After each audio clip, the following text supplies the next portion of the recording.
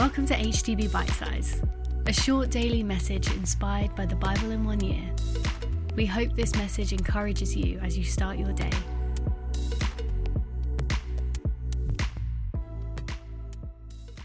Have you ever found yourself thinking, what is the wise thing to do? Perhaps you found yourself at a fork in the road, options before you, you know you need to make a decision, and yet you're not really sure what to do. In the Bible in 1 year today, in 2 Chronicles chapter 1, we read about Solomon, who aged 20 was made king of Israel. He had thousands of people watching his every move, thousands of important and urgent decisions to make. Solomon was a man who needed wisdom.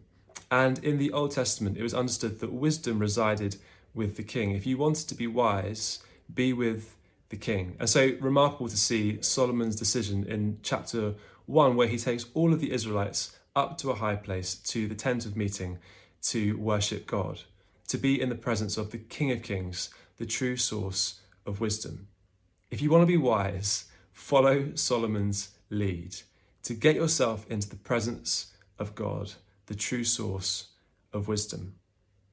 And in his presence, God says to Solomon, ask for whatever you want. And while Solomon could have asked for anything, he says, give me wisdom and knowledge that I may lead this people. And God delights in Solomon when he chooses wisdom over wealth and possessions and honour.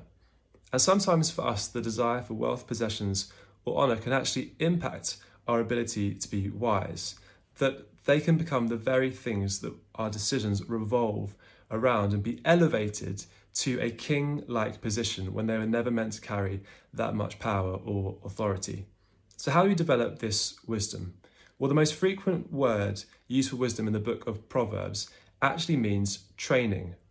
Wisdom doesn't come just through trying to be wise, it comes through training to be wise. And the training is simpler than you think. It is a pattern of being with Jesus, the King of Kings, on a regular basis, spending time in his presence, taking time to worship him, to read the scriptures, to listen to the still small whisper of his voice. And in doing so, you can grow in wisdom.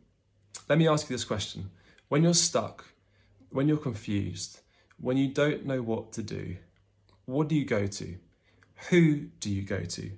What or who do you enthrone? What king receives your focus, your attention, your worship? If you want to be wise, go to Jesus, the King of Kings, the one who holds eternity in his hands, the one who knows the end from the beginning, the one who loves you, who has a plan and a purpose to lead you into life in all its fullness. If you want to be wise, go to King Jesus today. You can also join us every Sunday for HTB at Home, our online church service. For this and more, check out our website at htb.org.